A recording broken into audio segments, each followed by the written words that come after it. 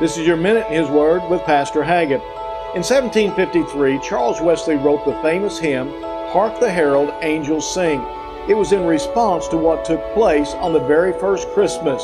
The Bible says in Luke chapter 2 and verses 13 and 14, "And suddenly there was with the angel a multitude of the heavenly host, praising God and saying, Glory to God in the highest, and on earth peace, goodwill toward men."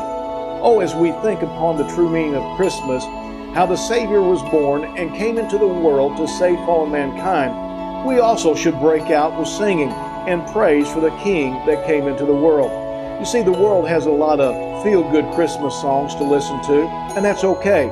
But don't forget to sing those songs of Christmas praise to the Lord who gave His Son. This has been your Minute in His Word. If you don't have a church home, come pay us a visit here at Calvary Baptist Church in Marshall.